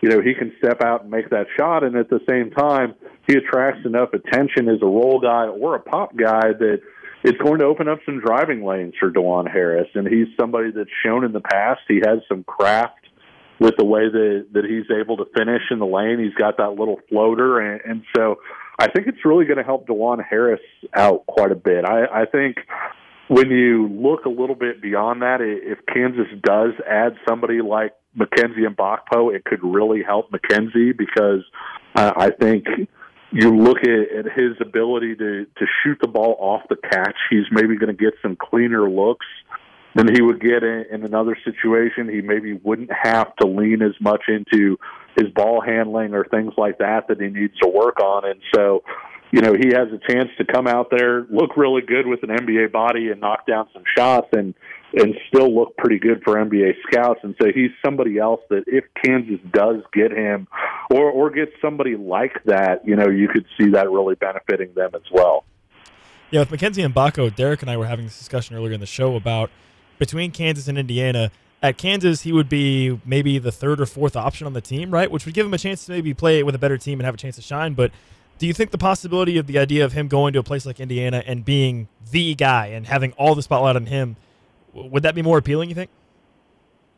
I don't know if that option exists at Indiana with some of the guys coming back. Xavier Johnson coming back, Malik Renew being there for another year. You look at some of the guys at Indiana, and I do think, he maybe has a chance to move up a spot or so in the pecking order, but I don't think it's as simple as saying, hey, you go to Indiana, you're going to average 15 points a game. You go to Kansas, you're going to average 10 points a game, but it's going to be for a better team. I really think that maybe there are some obstacles at Indiana, too, to him being, sort of the guy all the time there as well. And, it's an interesting comparison when you look at the two of them and when you look at the way that Indiana is going to play this year. And I think that he's good enough that he has a chance to where he's going to have starring moments, I feel like, wherever he goes, whether that's at Kansas, whether that's at Indiana, Indiana getting Khalil Ware as well. I don't think Ware is necessarily going to be their, leading scorer necessarily, but I do think that with Xavier Johnson being their point guard, you're going to probably see quite a bit of pick and roll between those two as well, where you really try to tap into where's athleticism, his finishing ability above the rim, and Johnson's ability to kind of key the scoring from the backcourt. And so I think he's going to be really good wherever he goes. I think both teams have a chance to be really good. I don't know if Indiana with Mackenzie is a national title contender. Obviously, Kansas already being number one, you would probably think that Kansas would remain a national title contender with him being there. But I think there are pluses and minuses for both places. If they did land Mackenzie Mgbacko, how would you predict that he starts over KJ Adams or that he starts next to KJ Adams? Like, could he play the 3 next to KJ at the 4? I guess, how would you expect that to go? I think it'll be interesting because I think that it wouldn't surprise me at all to see Kansas go with a bigger lineup early on, and maybe Mackenzie's at the 3, maybe KJ's at the 4 next to Hunter Dickinson. But at the same time, you've kind of seen Bill Self's ability to not just adapt, but also his willingness to adjust to sort of his more efficient lineups. And I wouldn't be a bit surprised because of Mackenzie's skill set if Kansas's more efficient lineup winds up being something more like Mackenzie at the 4 and KJ kind of splitting his time between the 4 and the 5 and Uday getting time at the 5 as well. I think when you look at Hunter Dickinson and what he brings to the court, and you look at how Kansas is going to want to space around him, I really think that it makes a lot of sense to just kind of have as much shooting out there around him, as possible. And maybe it's the sort of thing where Kansas feels like it's going to be really good defensively if it's bigger with KJ and with Mackenzie out there, and then maybe even somebody like Elmarco Jackson at the 2 where he's really long and rangy and a good defender, or Arterio Morris who's flashed really well defensively. But we kind of saw, it wouldn't surprise me if it's a little bit like the 2019-2020 season where you started off the season with David McCormick at the 4 and Udoka Azubuike at the 5, and they kind of shifted, mid-season, and Marcus Garrett essentially wound up being the 4. You wound up pulling in Isaiah Moss off the bench to start, and they started going with more, maybe a little bit smaller ball lineup around Udoka Azubuike. It wouldn't surprise me to see them attack this year in a similar way, to start out maybe a little bit bigger, but as the year goes on, as Mackenzie gets a little more comfortable in those different things, if they wound up downshifting a little bit. We had one question earlier today that me and Nick were just kind of talking about, and I don't know if you know the answer to this, but obviously in 2 days, May 11th is the deadline for players to enter into the portal, right? Is that something where players who are in the NBA draft process, because right now, basically this pertains to if they didn't land Mackenzie Mgbacko, who would be other options? And even if they do, they still have a scholarship open. Who would be even other options right now that they'd be kind of looking to in the portal and recruiting? And there's not a ton of them that I think would make a lot of sense and that seem realistic. Like, obviously, it'd be like, oh, go get Ron Holland, but I don't know how realistic that would be. So I guess then it would open up, well, what players are in the NBA draft process that would enter the portal? Do they have to enter by May 11th as well? Like, wouldn't that be public also? Or is that something that could be kept secret until they do decide to come back from the draft? I guess, do you have any idea on how that kind of process works?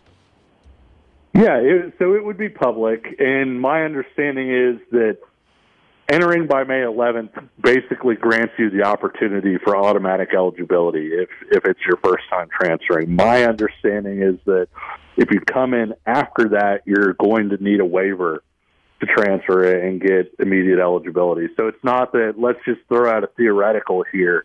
Kentucky's Chris Livingston. If Livingston were to decide to come back and enter the transfer portal, then I believe he would have to get a waiver to be able to play this next season. But I'm not sure how the NCAA would deal with that. I think they're trying to limit it to those windows, and that's why you see people sort of concurrently declaring for the draft and going to the transfer portal to keep that window open. And so I don't know how many players are actually going to try that. Certainly, they don't want a situation where players are declaring all year long or not fitting into certain windows. But at the same time, that would be my understanding or my sort of educated guess on that one.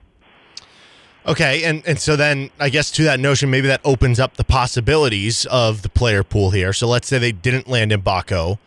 What logical player, or I don't know, are there any fits that would interest you there that would be possibly available?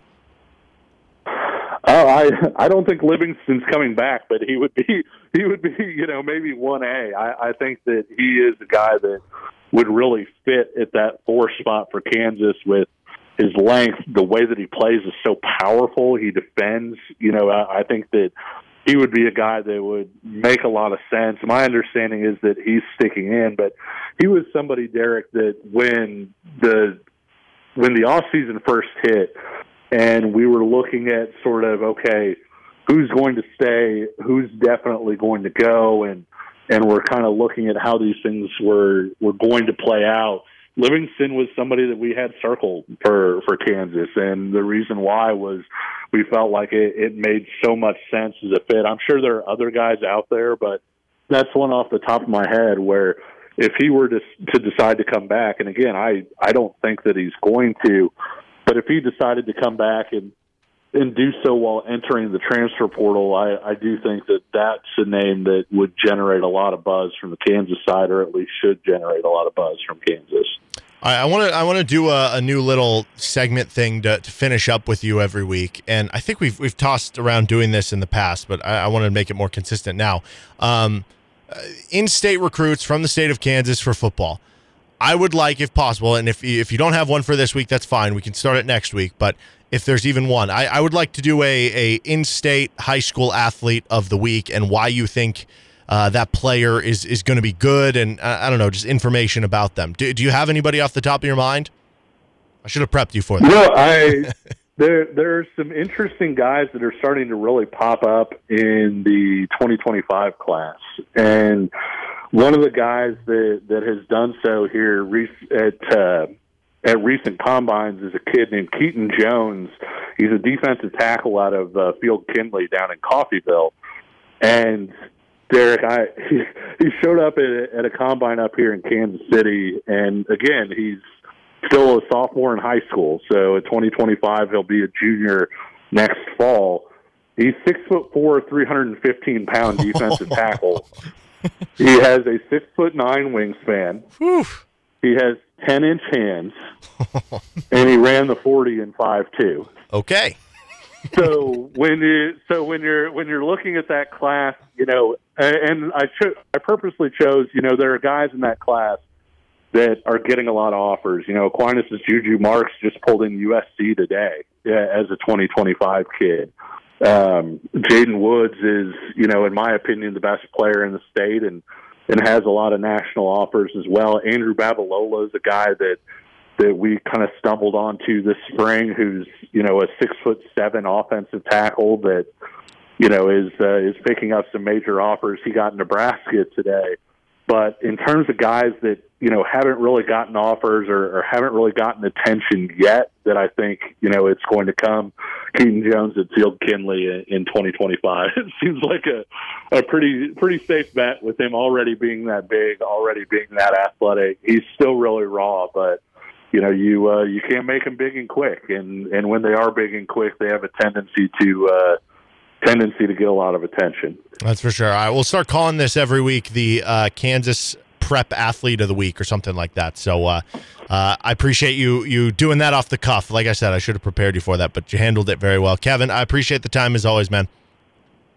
All right, thanks a lot, guys. All right, that's Kevin Flaherty. Check out his work, 24/7 Sports. You can also give him a follow at KFlaherty 24/7 on Twitter. With Nick Springer, I'm Derek Johnson. 2 hours down, 1 to go. Don't forget, if you're missing anything because of the weather updates, you can check it out on the Best of RCST podcast. Do we give a bleep next? This is RCST on KLWN. Depend on it. 5 o'clock hour, you're listening to Rock Chalk Sports Talk on KLWN. Another little disclaimer here. We've been having weather updates on our station all day long, as you would imagine, here with local radio, which, the weather's a little crazy. It's going to rain. Yeah, it kind of already is. So if you miss any segments because we get interjected by the weather, don't forget you can check out anything you did miss, whether it's the trivia or interviews or segments, on the Best of RCST podcast, wherever you find any of your podcasts. All right, we're going to bring back the return of Do We Give a Bleep? Let's get things going here. First up on Do We Give a Bleep? Okay. Hunter Dickinson took to Twitter. And he tweeted a thing. Okay. That it says IYKYK, which stands for ick yick. No, I'm just joking. It stands for if you know, you know. And it is a GIF of like a submarine radar. Yes. So like the green radar, and you have the little blip, the dot, right? And it's doing the thingy. Great way of figuring that out. So it is doing that. Now, Mackenzie Mgbacko earlier today, it was narrowed it down to two. Do we think Hunter Dickinson? Do we give a bleep about Hunter Dickinson's tweet? I guess is the first part here. And do we think he knows something? I don't really give a bleep about Hunter Dickinson's tweet because, he's not the guy that's going to be the determining factor of the Mgbacko coming to KU, right? So, is it fun and games? But listen, I have been very consistent with my takes when it comes to this kind of stuff on social media. I don't like it. I think it's stupid. Anytime guys will go on there and tweet IMOGs, tweet whatever the hell, I hate all that crap, okay? So me personally... That's why you hate Odell Beckham. Yes. So I do not give a...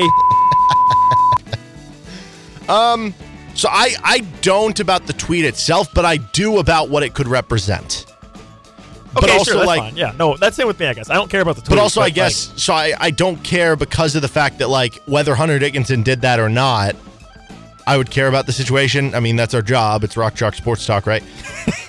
Also, I guess we have to care a little bit. I feel very good about Mackenzie Mgbacko picking Kansas, and Hunter Dickinson. But did you feel good about it prior to the tweet? Yeah. So the tweet doesn't really matter then. But it makes you feel maybe a tad, maybe 1% better. You think so? Sure. Okay. I don't think it makes you feel worse. No, that's fine. No, yeah, What if he's just actually going on a submarine? Would he fit on a submarine? He's too tall, probably. I don't know. I've only met one guy who worked on a submarine, and he was not that tall. Well, he was taller than me, though. So. It's I thought not airline pilots, in the Air Force, a lot of the fighter jets, you have to be a certain, you can't be too tall. Well, a lot of fighter jets are. The Kentucky Derby was on Saturday. You have to be a certain size to be a jockey.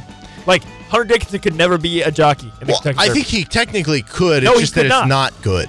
He would not. You need to be smaller to be better at it. Could you imagine him on a horse? With the Air Force, it's you legitimately cannot fit. He could fit on a horse that just wouldn't run. The horse would be lugging back. It'd be dude, what did this guy eat today? Well, and also there's no aerodynamics because he's 7'1". Sure, yeah. That's why. But yeah. Okay, do we give a bleep? I have seen a bunch of mock drafts popping up for 2024 already. I only give a bleep if Jalen Daniels is on the list. Otherwise, I do not. So I've seen that ESPN, Pro Football, The Athletic, all these different sites have it. And I'm sure it gets a lot of clicks because I guess, I don't know. I'm back and forth on this. There are a lot of people that are such football junkies that they will eat that stuff up when it's April and May. So I'm afraid there's nothing else going on. Because if I say that I don't give a bleep, it makes me a bit of a hypocrite because I definitely did click on at least one of the sites. Because in my mind, I wanted to look through it and I wanted to see what players should be on the lookout for. You definitely give a bleep. So I guess I do. I will give a bleep if Jalen Daniels is on it. Well, I just give because to me it's like a registration of being what college football player should I be looking out for this next season? Okay, yeah. It just gives you a little preview on here. You don't give a bleep for the actual draft side of it. You care more about this is a college guy that these guys are talking about, so he must be good. Yes, and then I'm okay, maybe I should go check that guy out. Next year, if this team's playing that team, I'll watch the game and see what this kid's about. I think that's But from the draft perspective itself, I don't really, because of the fact that it could change. A lot of it's going to change. I mean, the year Joe Burrow got drafted number 1 or whatever, he was projected a sixth round pick? Yeah, he was not on anybody's board to start the season. There's going to be people who rise up. Probably half the players who are projected to be first round picks now are not going to be first round picks. Easily. There's going to be a bunch of new players on there. So from that standpoint, I don't. Okay. Do we give a bleep? The Westminster Dog Show is happening right now. Do we give a bleep? No. I don't. No, not at all, because I won't watch it. Why not? You don't care about the Best in Show? So I care about dogs, I don't care about the dog Are you show. saying you hate dogs? No, I love dogs. I have the dog Then back why wouldn't home. you watch the Westminster Dog Show? Because I love ice cream, but I don't need to watch a live stream of ice cream being made. You know? I don't see the correlation between that and dogs. Well, I don't know. The dog show doesn't do anything for me. I'd rather watch like the Puppy Bowl, you know? What about like when they do the obstacle course for the dogs? You don't even like that? I only like the clips that come out of the dogs that like mess it up. Or like you'll see the one clip of like the dog going super fast and then you see the other dog going like super slow. That's a funny. I like those. But you're not just gonna Are you? check it out? No, I don't give a bleep either. Okay. No. Well, Dogs make me are feel fine. bad. But listen, I think like who are we to say that one dog looks better than another dog? They're all dogs. Okay? So what's the difference? I don't think it's just about how they look. I think That's it's like how one of the they main perform. components of it is look. Well, they have to be like long hair. groomed They have and- long hair, short hair, Well, whatever. I guess beyond the fact that it's just not something that like is exciting to me, I find who it kind of am boring. I to judge a dog based on its appearance? I see what you're saying, but here's the other problem.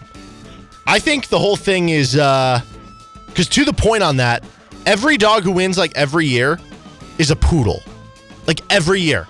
Like it is like big news. I don't know. I think like last year was not a poodle, but I don't know who wins normally, to be honest. no, it's like Well, always. they a have poodle. different categories.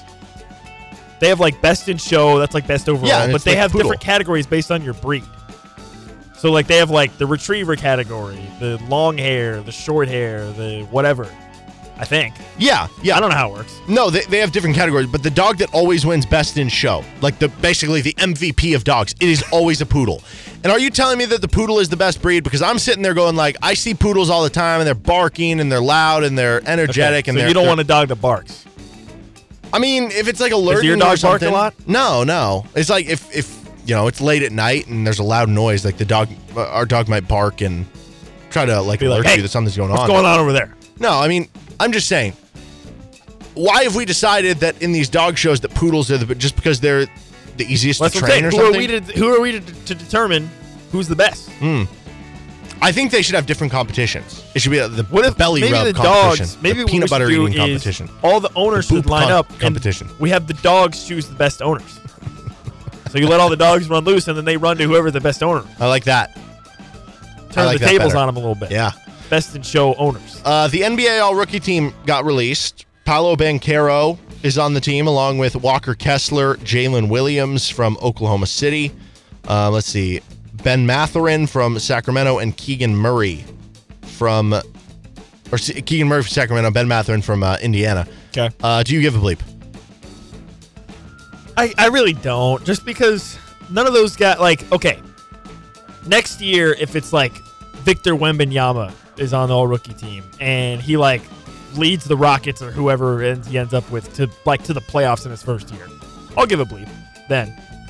I wouldn't even give a bleep about that. I might give a bleep in like how good of a player he is, but I wouldn't give a bleep specifically about him being an all-rookie team player. I don't care about this award at all. It means nothing. I mean, it means something. It just means that you, in your first year in the NBA, you did a good job. So pat on the back. Good job. Yeah, but like it's nothing more than that. But it's like none of those guys are in the playoffs right now, right? No, I they all got eliminated. Okay, it's like to me, like it's not even necessarily indicative of who the best players moving forward are going to be. Like if I go back to past years, okay. Let's see, who are some like weird ones on there? Let's go back to 2 years ago, 2020 to 21. Like LaMelo Ball, Anthony Edwards, Tyrese Halliburton, they were on there, and obviously it ended up being that they ended up being really good players. But also you had Sadiq Bey and Jayshawn Tate on the first team. Like, is it just if you're a high draft pick and you're supposed to be good, like LaMelo Ball and Anthony Edwards, of course you were on the all-rookie team. It is tough. Go back the year before. Kendrick Nunn, Eric Paschal. Okay, it is tough in the NBA, though, because, like, generally speaking, if you get drafted high, you're probably going to end up being good. Right. That's not the case in, like, the NFL. This cracks me up. How about the 2016-17 all-rookie team? Okay. First team, Malcolm Brogdon, who's had a very successful NBA career. Dario Saric, Joel Embiid, obviously great, Buddy Hield, and Willie Hernan Gomez. Meanwhile, the second team had Jamal Murray, Jaylen Brown, and Brandon Ingram. Yogi Ferrell randomly is on there. So that's my thing. Like, if you're on here So you're just mad that it doesn't it's not an indicator of how well you're going to do for your career. No. Or what are you mad about? I'm confused. I don't know what I'm mad about. I'm just, I don't give a bleep, like it. I think is the point. Okay, fine, sure. Isaiah Pacheco had surgery on both his labrum and his hand. Andy Reid said he's making progress. We'll just see how he does with it. I can't even give you a timeline on it, but he's doing well. So this goes along with the story of, so I guess he played with these injuries in the playoffs. So these were like extended injuries that he just played through in the playoffs. And that's interesting because this kind of stuff normally doesn't happen except for in hockey, really. Like in hockey, it'll be like a month after the Stanley Cup Finals are over with, and then there'll be a story where it's like, this hockey player played with 17 broken ribs, and he had a fractured vertebrae in his spine. Oh, and he tore his ACL in both knees, but he played through it and won the Stanley Cup Finals. Oh, right? Like, that's a hockey thing. Normally, that doesn't happen in other sports. So, I guess I kind of give a bleep just because it's like, oh, you know, this is something that's unique, and also it's a guy that's on the Chiefs, and, you know, he played through injuries, and I guess it's a testament to his toughness. Hopefully, it's a quick recovery. So, I guess I give a bleep here. I give a bleep about, like, I'm not cruel. I give a bleep about somebody being injured and having to overcome that. Like, I give a bleep from the empathetic side there. Okay. But I don't give a bleep in terms of what this means to, like, affecting the season. Like, is this going to have any effect, him having surgery right now on his hand, on him playing in September? Probably not. No, he'll be fine by the football season starts. So in that sense, it's just nothing. I mean, I think it's notable, but it's not like you need to be concerned about it. Yeah. I don't think. I guess I give a tiny bleep. Well, what's a tiny bleep? What is that? Like, I give it a little bit. I don't even know. What does that mean? So for you, giving a bleep is 0 or 100? I think so, yes. Okay. For me, it's not. How do you There's give a little gray area bleep? in between. How do you give a tiny bleep? I give a little mention to it.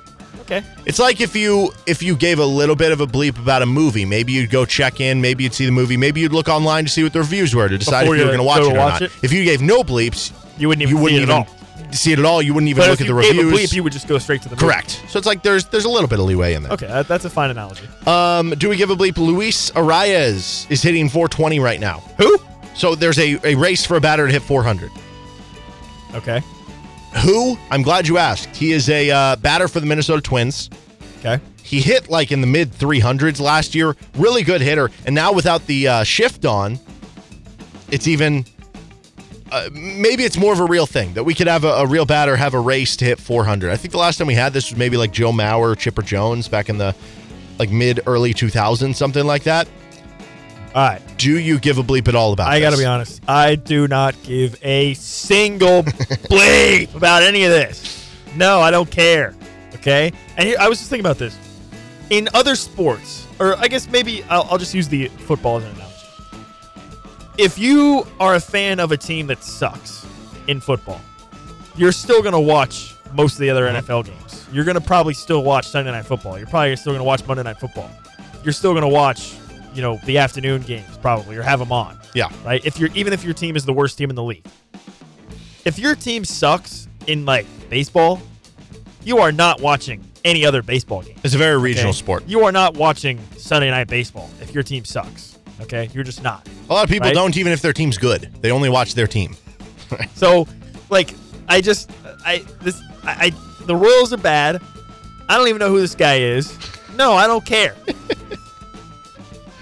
Sorry. I don't give a bleep yet in terms of, like, from a level of will he actually approach the 400 mark. But if he's still hovering around there in June, I will start giving him a bleep. If you gave me 30 guesses of what team this guy played for, I probably wouldn't even be able to get it right. That's how little I care. You never gave a bleep to begin with, and that still hasn't changed. Correct.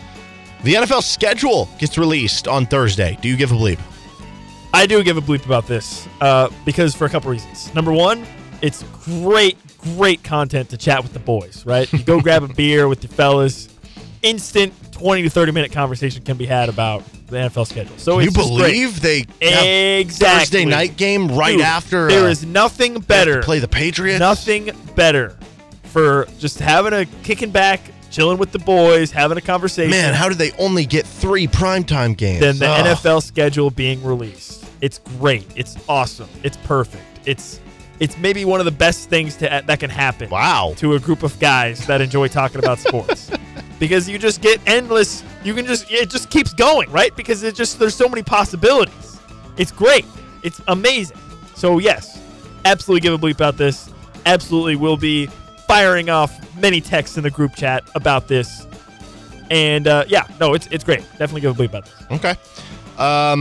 I do give a bleep, and I'll pay attention to it. Here's the thing, the part of it that we're going to talk about it on the show, aren't we? Sure, but here's the part of it that I give zero bleeps about. The shows that are going to do the schedule release shows, I will not watch those. I'll pay attention to the Chiefs release. I will also pay attention to, I like the social media releases where the Chargers have done an excellent job at this the past couple years. The Chargers did the anime release? That was awesome. Yes. And the Chargers have done it for the past couple years where they've done different themed ones. Other teams have done themed ones. The Chiefs even have done some themed ones that have been cool. I like those. I actually love those. I will pay attention to those. The thing that I cannot stand, that I do not give a bleep about, is the people that will now pick every game. That will pick every game. Within 5 minutes of the release, they'll be like, the Chiefs they're going to win this one, they're going to lose that one. 12-4, and they'll literally pick every. Now, if you want to just, that I can't get on board with. I'm it's so early. We haven't even gotten to training camp to begin with. And second of all, that stuff is so impossible to figure out. If you want to put a lump on it and be I'll say, I don't know, go 12-5 in that schedule. That's fine. I just can't do all right, they're going to win this week. This week, Patrick Mahomes is going to outduel Derek Carr, and they're going to win. It's dude, you don't know who's going to be on the team in week 8. I hope Patrick Mahomes is on the team. Yeah, that's for sure. Now, part of the NFL schedule release, there's going to be Black Friday games. Do you give a bleep about that? No, I don't. I mean, I don't know. Am I going to watch the games? Yeah. But so then you do give a bleep. No. Because it doesn't matter when the games are. I was going to watch them anyways. So it doesn't matter. Then you give a bleep. No. You give a bleep about all football. No, I'm saying, but I don't give a bleep about the fact that they're playing on Black Friday. I don't care about that. If they're playing, great. If they're not playing, sure. Fine, so you whatever. give a bleep about football, but you just don't care when it is. Because no matter what, you're going to give a bleep. I don't care when it is. So it's it's you care so much that you don't care, in a way. I mean, I guess. Fine. I guess, yeah, I'll say I give a bleep because I am going to watch it, but I also don't. Are you not going to do any Black Friday shopping? No, I don't really get into Black Friday shopping. You don't do that? No, do not you? Even with your wife? I've bought a TV before on Black Friday, but I don't know. I don't go and get some deals with your wife or anything? No, not really. Oh. For me, it's a hangout. I mean, there's a lot of good college football games on the day. I guess now there'll be NFL. More reason to just stay home. The other part of this, with the NFL schedule release, single game tickets for Chiefs home games go on sale Friday. Chiefs fans obviously give a bleep about this. I don't really give a bleep for a couple reasons. A, I can't afford them, so it doesn't matter. B, that's all there is to it. I can't even think of a second thing. I can't afford them, so who cares? I'm one of those people who it's the week of, okay, weather looks nice. Oh, I don't have anything this Sunday. Hey, friends, hey, wife, do you want to go to the Chiefs game? I don't address her as wife, so I hope nobody takes that out of context. And then the last one here. Do we give a bleep? The NHL draft lottery happened last night. Yeah, so they did their stupid show. I think the NBA does the same thing also. They do this. I can already tell where you're going when you called it this stupid show. Yeah, I don't really care. I mean, I like hockey. I watch it, but I don't care about this. Now, I do have a friend who is a very, very diehard Chicago Blackhawks fan. Oh, he's pumped. And he was absolutely losing his mind. So he cared a lot. Yeah, so I actually do care about this a lot. So first of all, I'm a San Jose Sharks fan. Yeah, but I don't like this. I don't like how it takes 30 minutes. That's fair. To be clear, I didn't watch it, so maybe I shouldn't say I gave a bleep. But I gave a bleep what happened. I just didn't give a bleep enough to watch it because I knew stuff like so this. You don't give a bleep about the show. You just care about the results. Yes, correct. Because it's the same thing for the NBA draft lottery. I won't watch it. I just look up. Oh, now I get to see who the order is. Somebody will. So I'll get to see a picture of it. I don't need to watch the video. They just did it all at once. There was no That'd be fine with me. Countdown. That would be fine with me. There was no, this game has the 8th pick, 7th pick, 6th pick. What if they were just here's the draft? Yeah, that's fine with me. Just give me the order. That's all I need to see. Okay. And the Sharks ended up with the 4th pick. Now, the reason I really care about this year, it's not just that I have a team who is in the running for it. This year is seen as one of the greatest hockey drafts they're saying in a while. The number one. That's why. So for the Blackhawks, the number 1 overall pick is a kid Connor who Bedard is supposedly the next great hockey Correct. elite player. This kid has just shattered records across his I guess minor league playing career. He's been a under 18 kid who's just playing at world levels and stuff like that. Juniors, I think is what they call it in the hockey level. Yeah. This kid scored he had 100 points over this past year competition, which to put it in perspective, the Seattle Kraken had the number 2 pick in the draft 2 years ago, and that guy scored, it was 50 points or something like that. And I don't know, it's crazy how good this kid is supposed to be. He's supposed to be the next, like you said, great thing to come through. And then on top of it, they're also saying this is the best 4, top 4, maybe even 5 that the draft has seen in a very, very long time, if not 4. ever. Yeah, they were supposed to get 4. They ended up with 4. But then there's this extra intrigue because one of the guys who would probably be going second in the draft but might not end up going till 4th or 5th, is this kid named Michkov, who they're comparing to the Lionel Messi of hockey. He's this shorter kid who is super fast, all this stuff, but he's in Russia and he's under contract 3 more years. And in addition to that, so you might not get him for 3 years, also because of the Russian war in Ukraine thing, you don't know how that's all going to pan out with is he eventually going to ever come over? Yeah. But he's supposed to be really good. So there's a lot of intrigue there, a lot of really good players that. So you really give into it. I do give a bleep. This might be the thing I give the bleep the most about. Wow. On all this list.